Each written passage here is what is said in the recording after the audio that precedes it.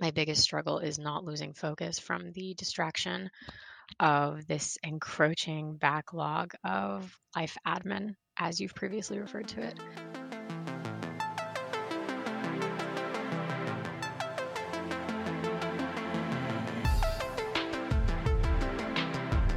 I'm Cal Newport, and this is a Deep Questions Habit Tune-Up mini episode. Now, the format here is straightforward. I answer audio questions from listeners on how to tune up their productivity habits in a period in which our professional lives are increasingly disrupted. Now, before we get started with today's episode, I do have exciting news. I know listeners of the Habit Tune-Up mini episode are, like me, for the most part, productivity geeks. You know, I talk a lot about time blocking as part of my Capture, Configure, Control productivity philosophy. And you have heard me make oblique references to a upcoming time block planner. Well, I want to make those oblique references concrete today. I want to officially announce my time block planner is available on November 10th. You can buy it anywhere that you buy books online, Amazon, Barnes & Noble, etc. The backstory to this planner is basically I got tired trying to hack together what I needed for my productivity systems using existing notebooks that I would hand format every day. And after one of these notebooks brands changed their paper quality at some point not too long ago to something I didn't like, I finally got fed up and realized, why don't I just design my own planner that delivers me exactly what I need for the style of time block planning that is at the core of my productivity philosophy. And that's the time block planner.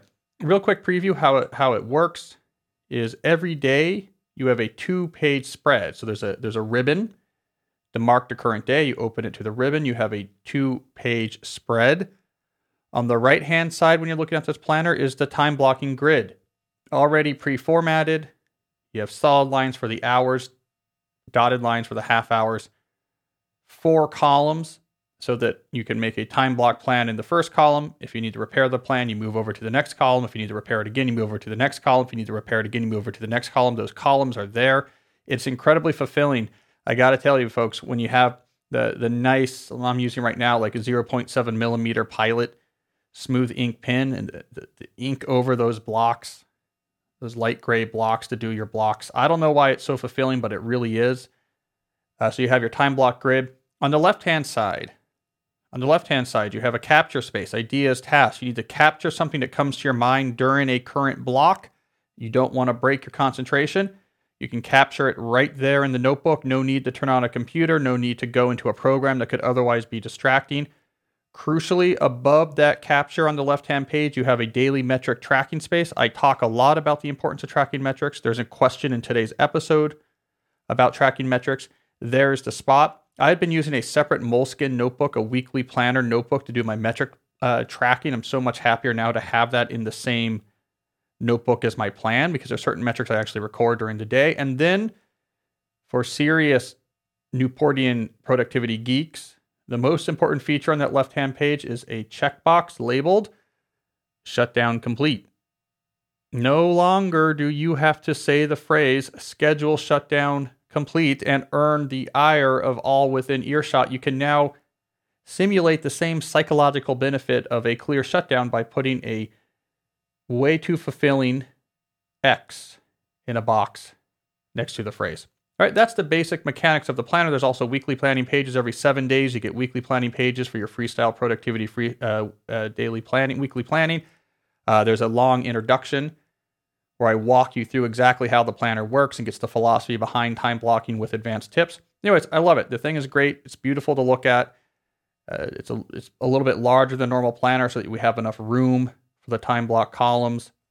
It's got a nice dark blue cover with a subtle black grid pattern on it. Anyways, the whole thing is great. I've been using it for a few weeks now. I have my advanced copies, and it's everything I hoped it would be. So anyways, that's coming out on November 10th. Now, I figured, again, that the productivity geeks who listen to the Habit Tune-Up podcast were probably going to buy this anyway, so I wanted to be able to give you something, some sort of thank you for testing out this planner. So we're doing a bit of a pre-order style campaign. The details of this I'll put on my website. Just go to calnewport.com/blog. If you already subscribe to my mailing list, you'll also get this sent to you via the mailing list. You can find these details in both places. But essentially, we have set up a special email address at Penguin Random House, and you just forward your receipt from whatever online retailer you use. And if you've already bought the planner, already pre-ordered it, no problem. Just forward your receipt, and the marketing team at Penguin Random House will confirm the receipt and enter your name into the database. And what you will get is right away, they will send you a link to this video I made where I will show you the planner and I'll walk you through some sample time blocks to show you what the pages look like. So give you a preview of what to expect. But more importantly, it will get you access to a live event that I will be doing on November 13th. We're calling it Time Block Academy. It's only going to be people who pre-ordered the planner will be sent the link day of to attend. And I'm going to do advanced super geeky Q&A on time blocking. We'll have the planners in front of us at this point, because everyone who pre-orders will have their planner by November 10th. We'll have the planners in front of us. I'll share screen so you can see me working in the planner. You'll be able to ask questions live. You will also get access to a survey so you can submit your questions in advance. That's going to be a fun Productivity Geek event only for people who pre-order. All right, so if you are interested in those thank yous for pre-ordering the Time Block Planner, you can look for the details at my website, calnewport.com/blog, or in your email inbox if you're a subscriber. Now, as for the podcast itself, remember speakpipe.com/calnewport. That is how you can submit the audio questions that we use for the Habit Tune-Up mini episodes. Also, as always, I thank you for ratings, I thank you for subscriptions, and I thank you for reviews.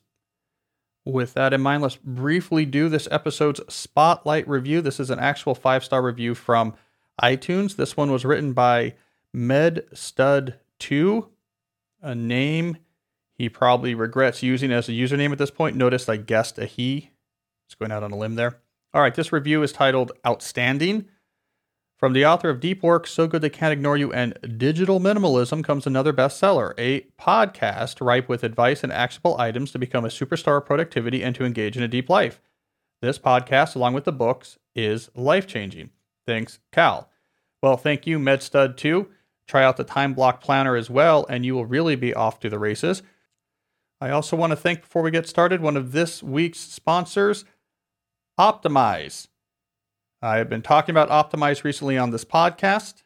This is a subscription service in which you get access to the world-famous philosopher notes. These are summaries of some of the 600 of some of the best self-help books ever written. These notes are written by the philosopher, monk, and CEO/founder of Optimize, my friend Brian Johnson. You also get access to over 50 101 masterclasses, including one featuring me on digital minimalism and a daily video called The Plus One that brings wisdom for living better into your inbox.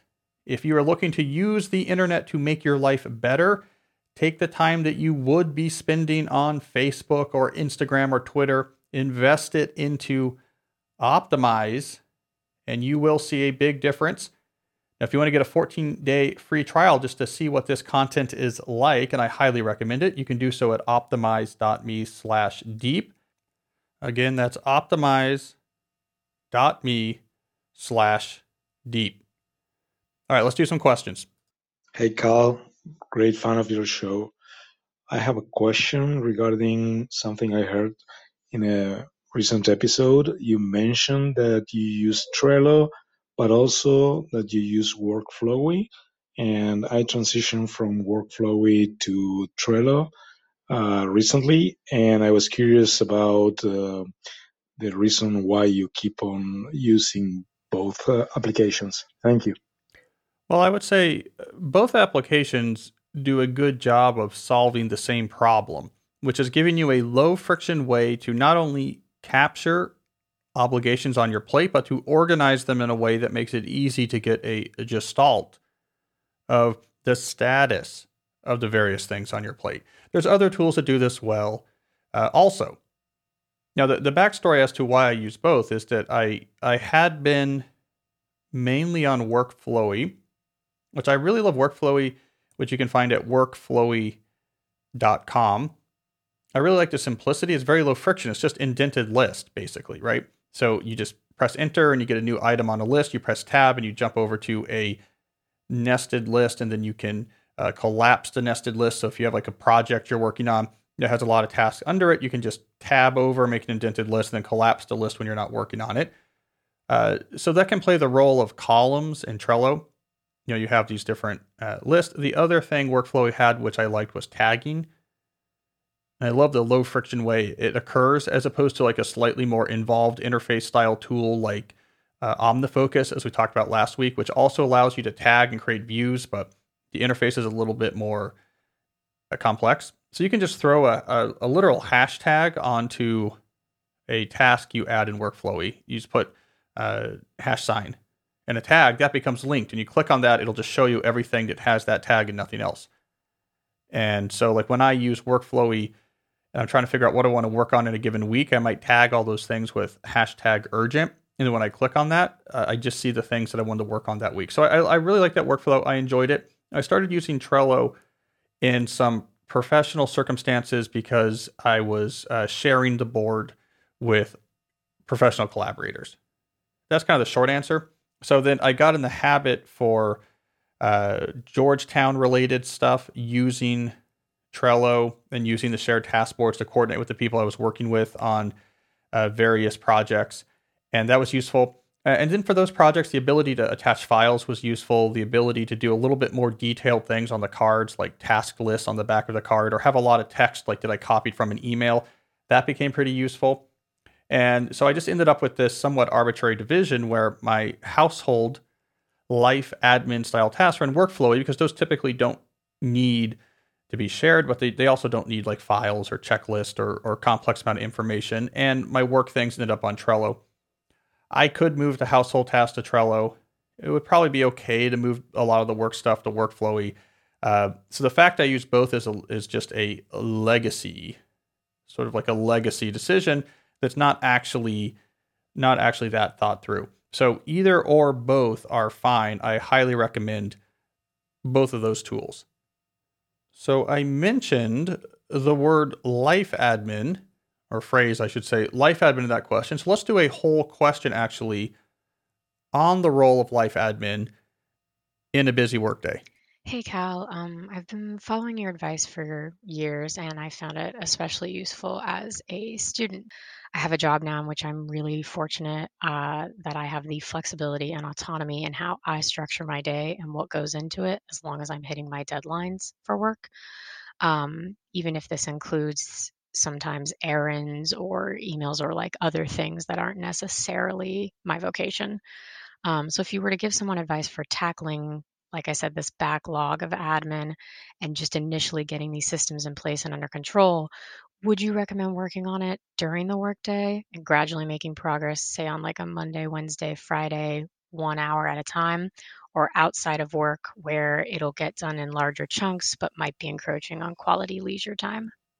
Well, first, to give credit where credit is due, I got the term life admin from a book called The Art of Life Admin by Elizabeth Emmons. I think this is a book I actually blurbed.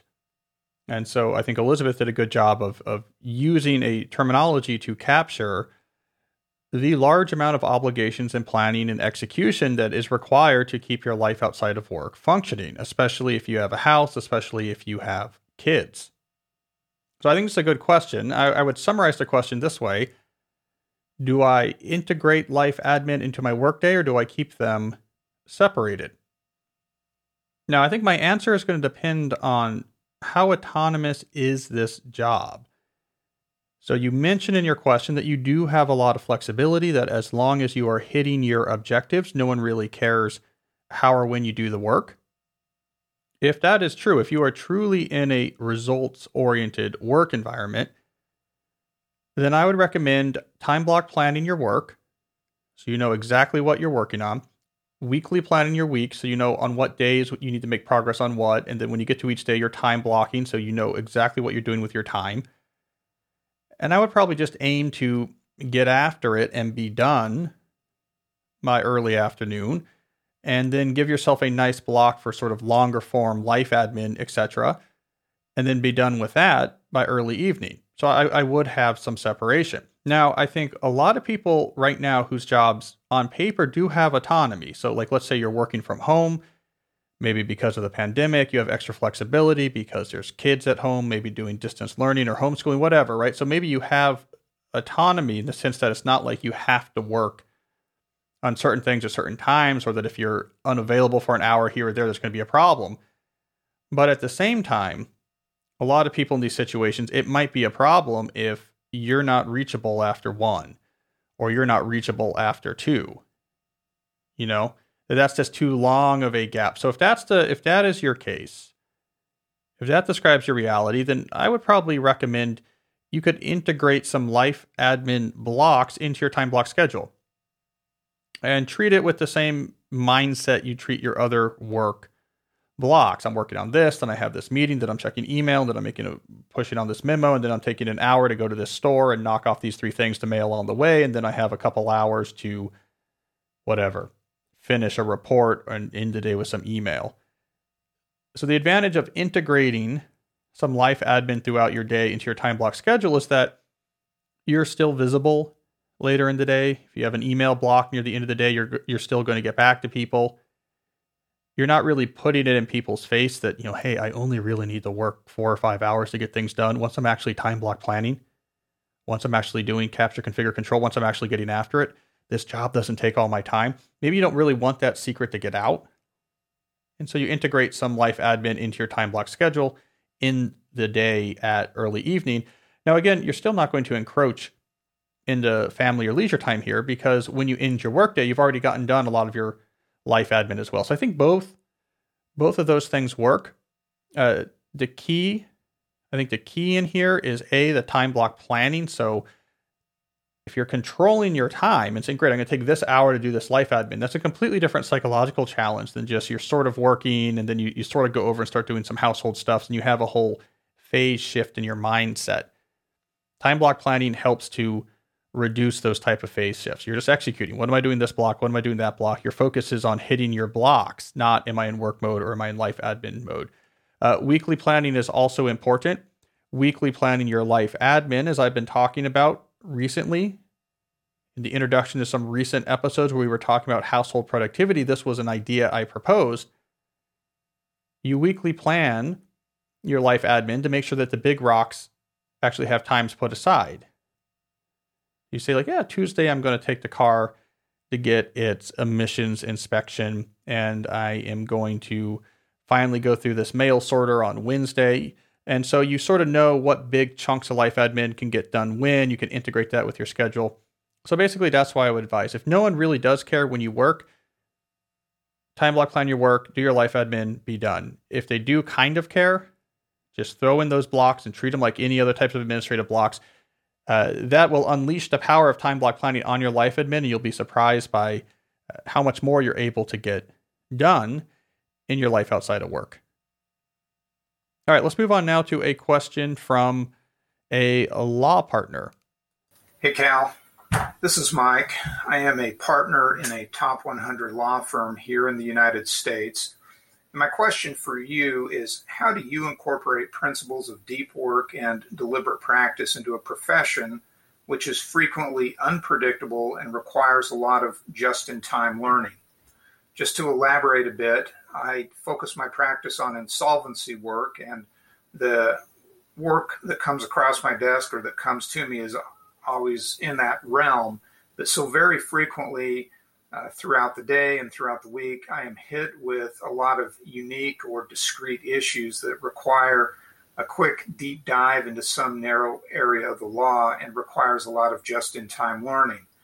This experience broadens my horizon and overall is good, but at the same time, I find it difficult to do deliberate practice, so to speak, or deliberate learning in areas where I really want to grow my practice.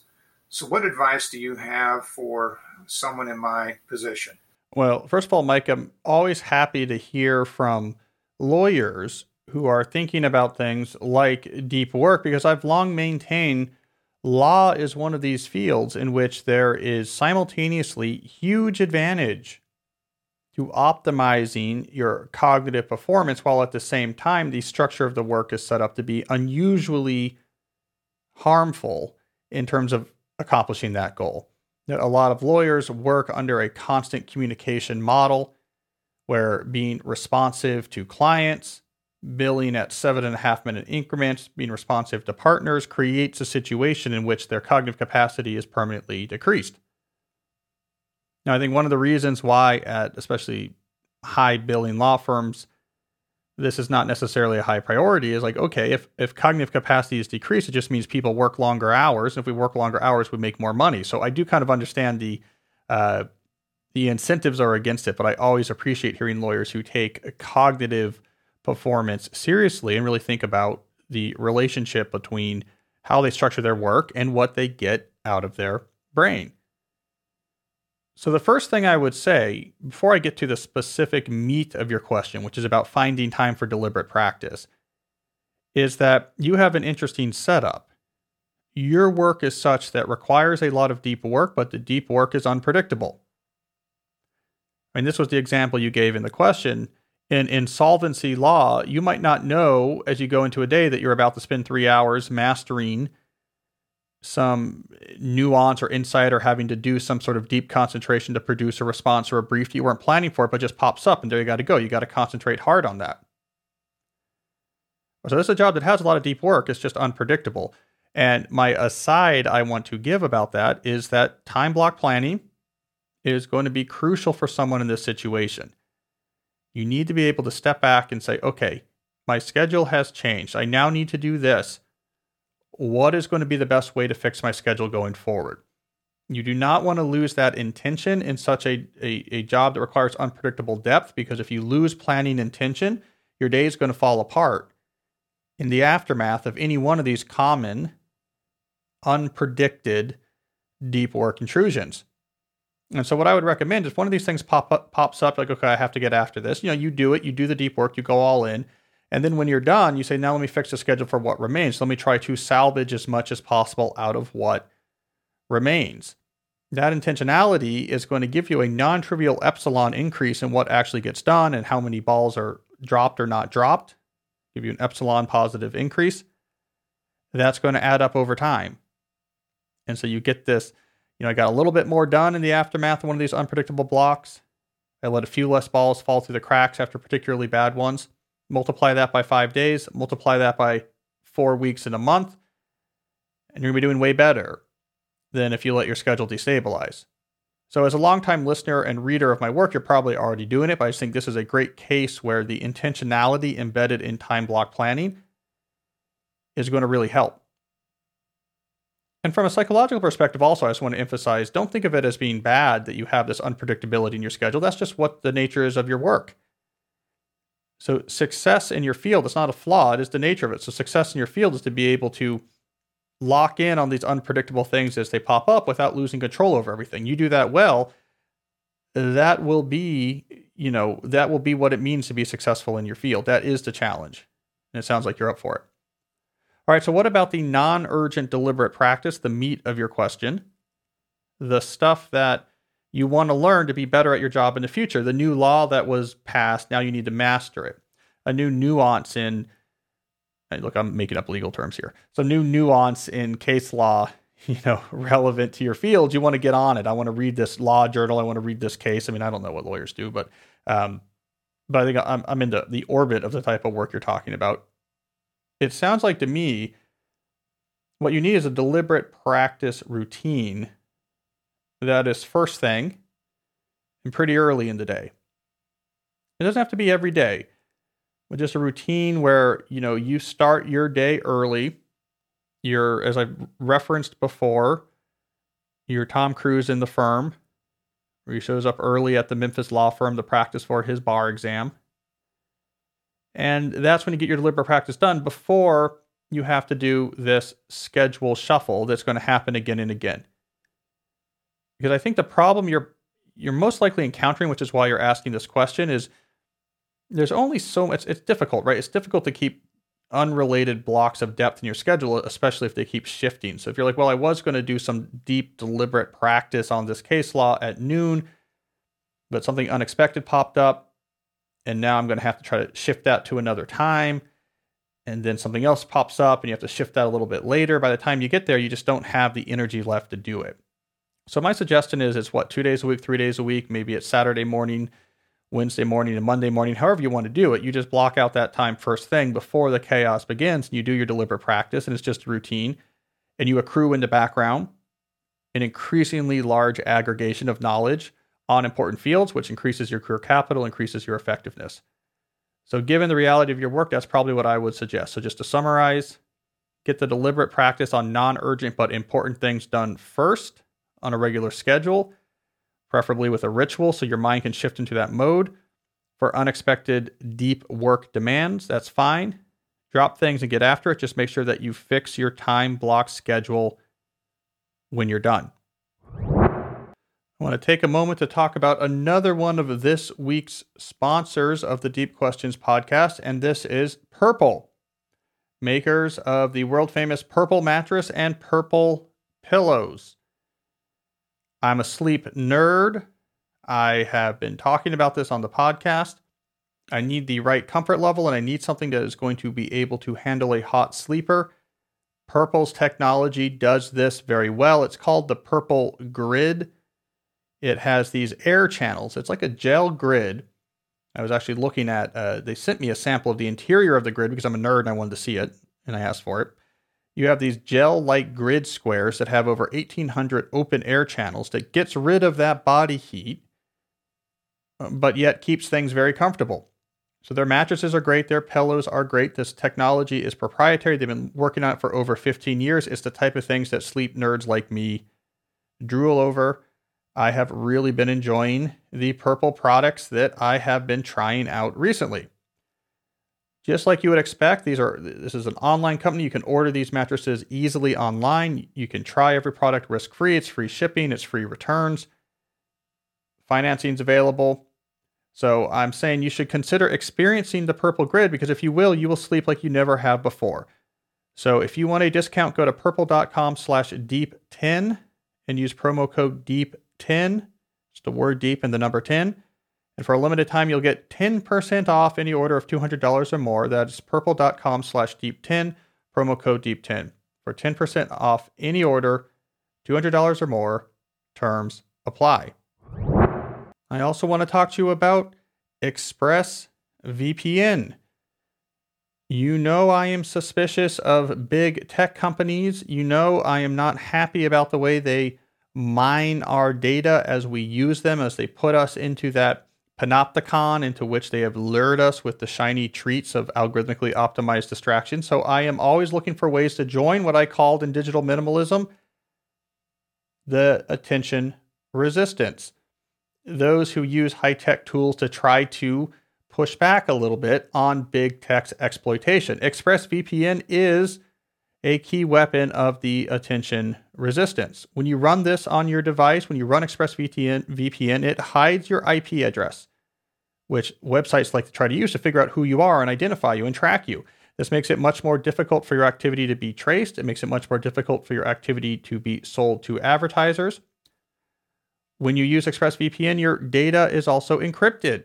So you have a channel from your device to an ExpressVPN server. That data is encrypted.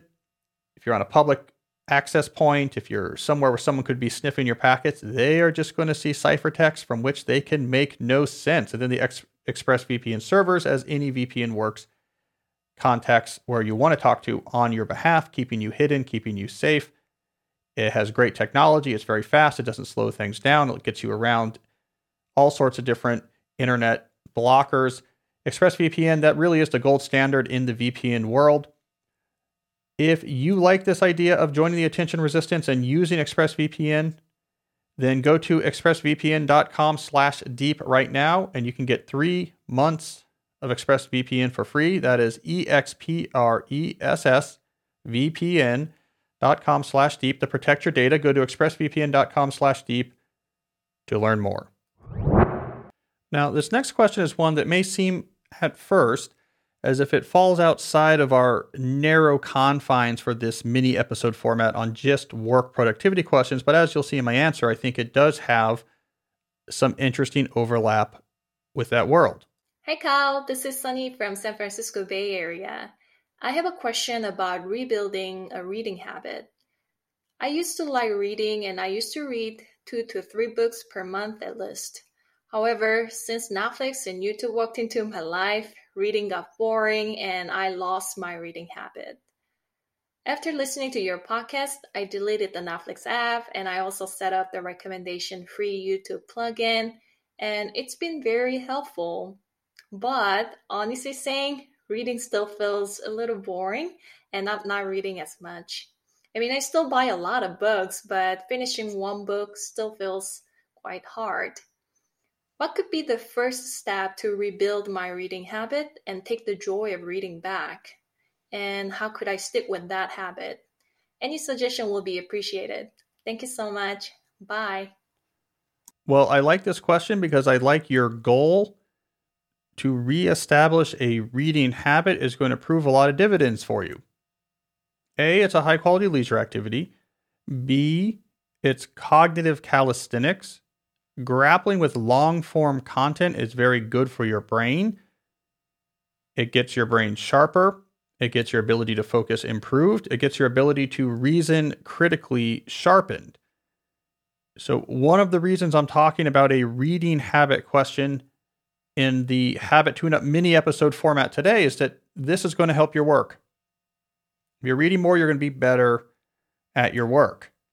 So I think that is good. There's also other benefits to reading. In the last week's Deep Questions full-length episode, I talked about how long-form consumption of information is the key to moving from exposing yourself to some information to actually knowing about something. So if you have philosophical, political, ethical, theological ideas or points or stances or points of view on which you want to actually build your life and direct your actions, the best way to do this is to consume long-form content like from a book. And I suggested in that episode you read the best things written about the idea, you read the best critiques of the idea, you read about the best alternative to the idea, you let those things clash, your roots of understanding will go deep, and you'll come away from there actually knowing more about that topic than you can ever get just exposing yourself to some information about it on Twitter or on Facebook or just seeing a YouTube video or how people are talking about things. So reading is really at the core of a lot of important things. And so I'm glad you are trying to get back into this habit. You are also absolutely right to note that it's a habit you can get in and out of, just like if you have not been running, when you go out to run a 5K, your time's going to be bad. All right, so we're going to have to do some work, and after a while, your time will be better again. That's what we're going to do here. You've lost the habit of reading.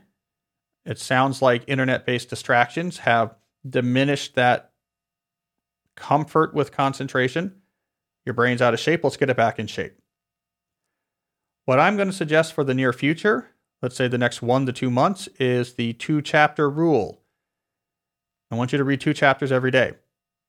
And I want you to track this wherever you track your daily metrics. I do this. I write the word chap, C-H-A-P, colon, and then I write next to it how many chapters of books I read that day. And all I want you to do is hit 2 every day, no matter what it takes. Then we're going to work backwards from that goal to figure out how to actually get there. But that's where I want you to start. Now, if you're not tracking metrics, you should be. Actually, our next question will get deeper into that. But an easy way to do this, hint, hint, is with the Time Block Planner. I have a daily metric tracking space on that for exactly this reason. But anyways, you want to do 2 chapters a day. You want to track that. Where are you going to find time for that? Well, you can have some routines or rituals. A lunch break reading session is a good one. A first thing in the morning reading break is a good one. A happy hour reading break is a good one. It's a good activity right before bed.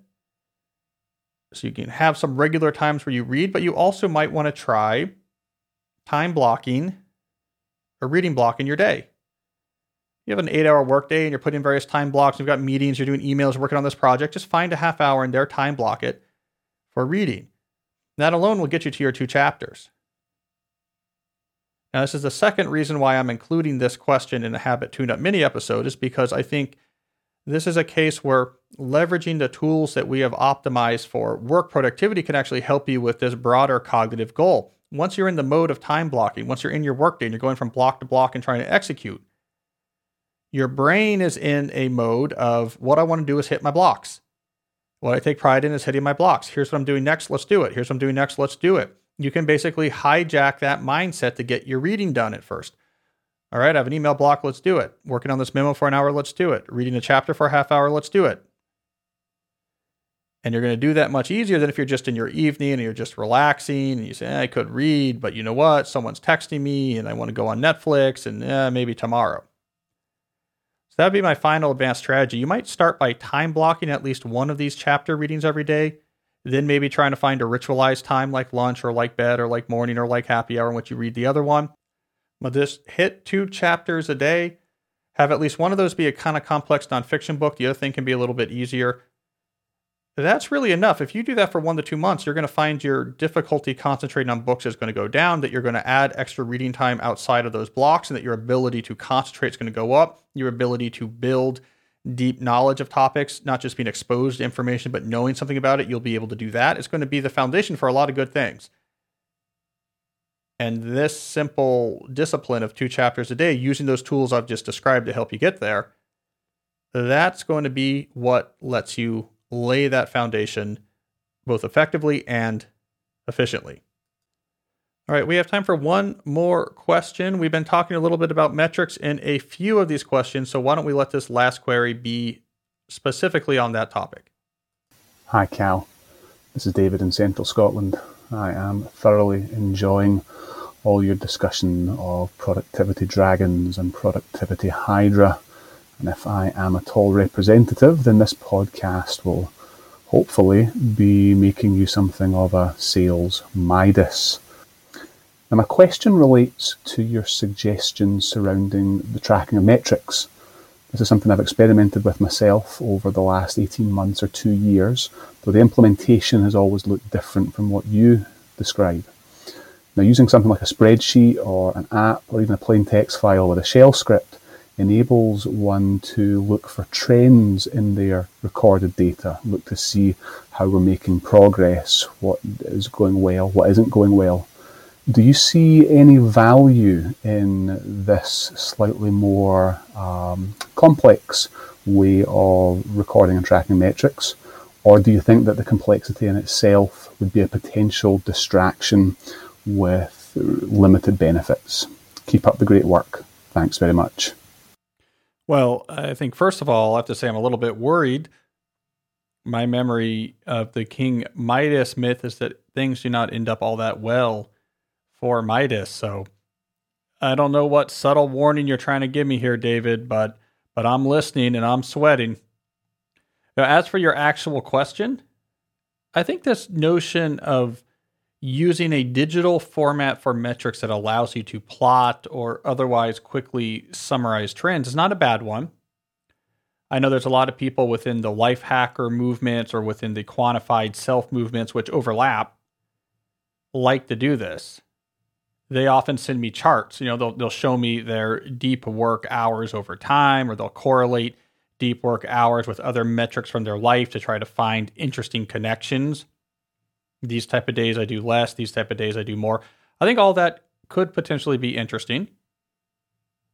So let me talk the other side here a little bit. I first want to note that simply writing down your metrics, even if it is just on paper in something like my time block planner, has a benefit, even if you never look at it again.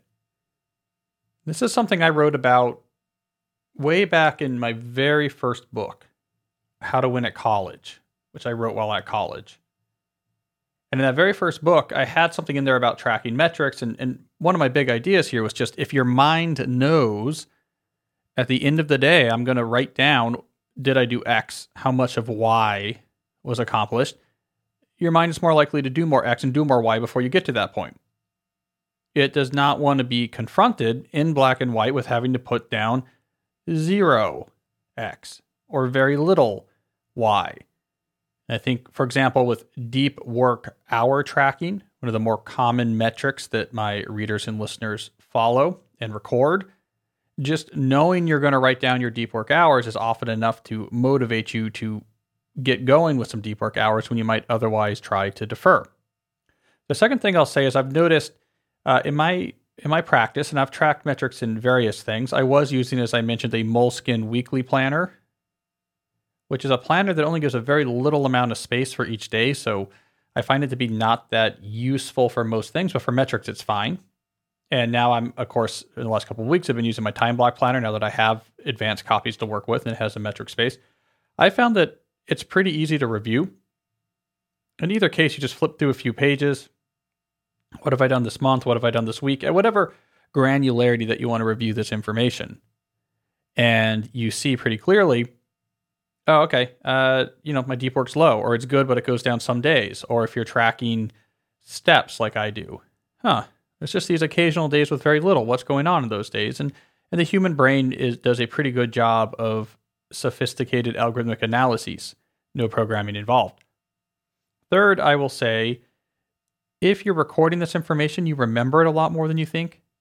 So even without review, just the fact that you had to write down a given number every day for the last few weeks, you have a good overall gestalt sense of what's been going on with that number because you're revisiting it every day. So it's as if there's a track in the record player that is your mind that's being grooved with this information. And it's kind of used to thinking about it and keeping track of it. And so, I mean, that's all to say, just to argue the other side here, that even a simple paper metric tracking habit can do a really good job of getting you to do that work and keeping you up to date on how well you're doing that work and help you identify trends. Now, again, with that being said, I think a more advanced digital system that allows you to digitally generate reports to find insights you might not otherwise intuitively had is a really cool idea. And as I've mentioned, I know people who do it. They send me some of these analyses. So I think here it all comes down to friction. How much friction is there in using a digital system?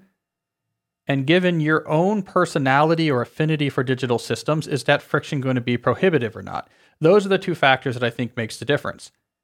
So if you have a very low friction digital system, right? So if you are a Danny O'Brien style early 2000s life hacker who uses Emacs macros and text files to keep track of everything, and you're in there all day long, jumping around really efficiently with keystrokes, then it's probably very low friction for you also to track your metrics in there. In fact, it might even be lower friction than actually having a separate planner. Similarly, if you're someone who likes that type of hacking, if you're like 2003 Merlin Mann and really on board with Quicksilver, the younger among you can look that up, then you might just get a kick out of having these custom keystrokes on your Mac keyboard that brings up this window where you can type in your metric and press enter, and it goes right into OmniFocus with the proper context and tag that you can find it later. Some people really like that. Like Merlin was a Mac guy, and that was really cool. And he was excited about the idea that the Mac could unlock more productivity in people, unlock more potential, which was a big focus of the Mac back in that time before, when it was still sort of a niche computer. And that'll lower the friction because you like using those tools if you're that person. So if you're in one of those circumstances, then the friction is low. It's not going to build up much. Then, hey, you might get some interesting insights. You should use it. On the other hand, if you don't normally store stuff on digital tools, if it's a little bit of a slog for you to go into and load up Excel and go to a saying and enter a new row and type in the date and type in your metrics or what have you, that little bit of friction, if it's something that you don't normally do, if you're not the sort of person who loves that type of quantified self-digital life tracking, that friction is going to be a problem. That friction is going to build up. And then on the day where you're a little bit tired or you're running a little bit behind, you're not going to do it. And you don't do it for 2 days. You say, well, this is not something I do. And once it's something that you don't do, psychologically speaking, it falls off your radar. The habit dissipates. So, it's an easy question with a tricky answer. If you're at all worried about this, and this is not just talking to David, this is talking to anyone out there, paper is very, very low friction. It works well, is what I'm saying. If, however, you like the idea of digital metric tracking, if you think it would be cool to get reports, if you deal with these type of tools all day anyway, so there's not like some extra friction. It's not like you're going over and turning the crank and opening the computer and going through a lot of passwords just to get to the tool, then you might give it a try. But if you find yourself falling off the habit, that just means the friction was getting too hot. Fall back to the lowest possible friction alternative like a notebook.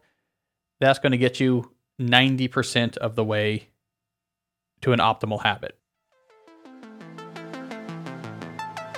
All right, so that is all the time we have for today's episode. Thank you to everyone who submitted their questions. To send your own audio questions into the Habit Tune-Up mini episode, you can do so at speakpipe.com/CalNewport. If you want to find out more about the Time Block Planner and the special event that I'm holding for people who pre-order, remember you can find those details at my website, calnewport.com/blog. Thank you to our sponsors, Optimize, Purple, and ExpressVPN. And I should be back Monday with the next full-length episode of Deep Questions. And until then, as always, stay deep.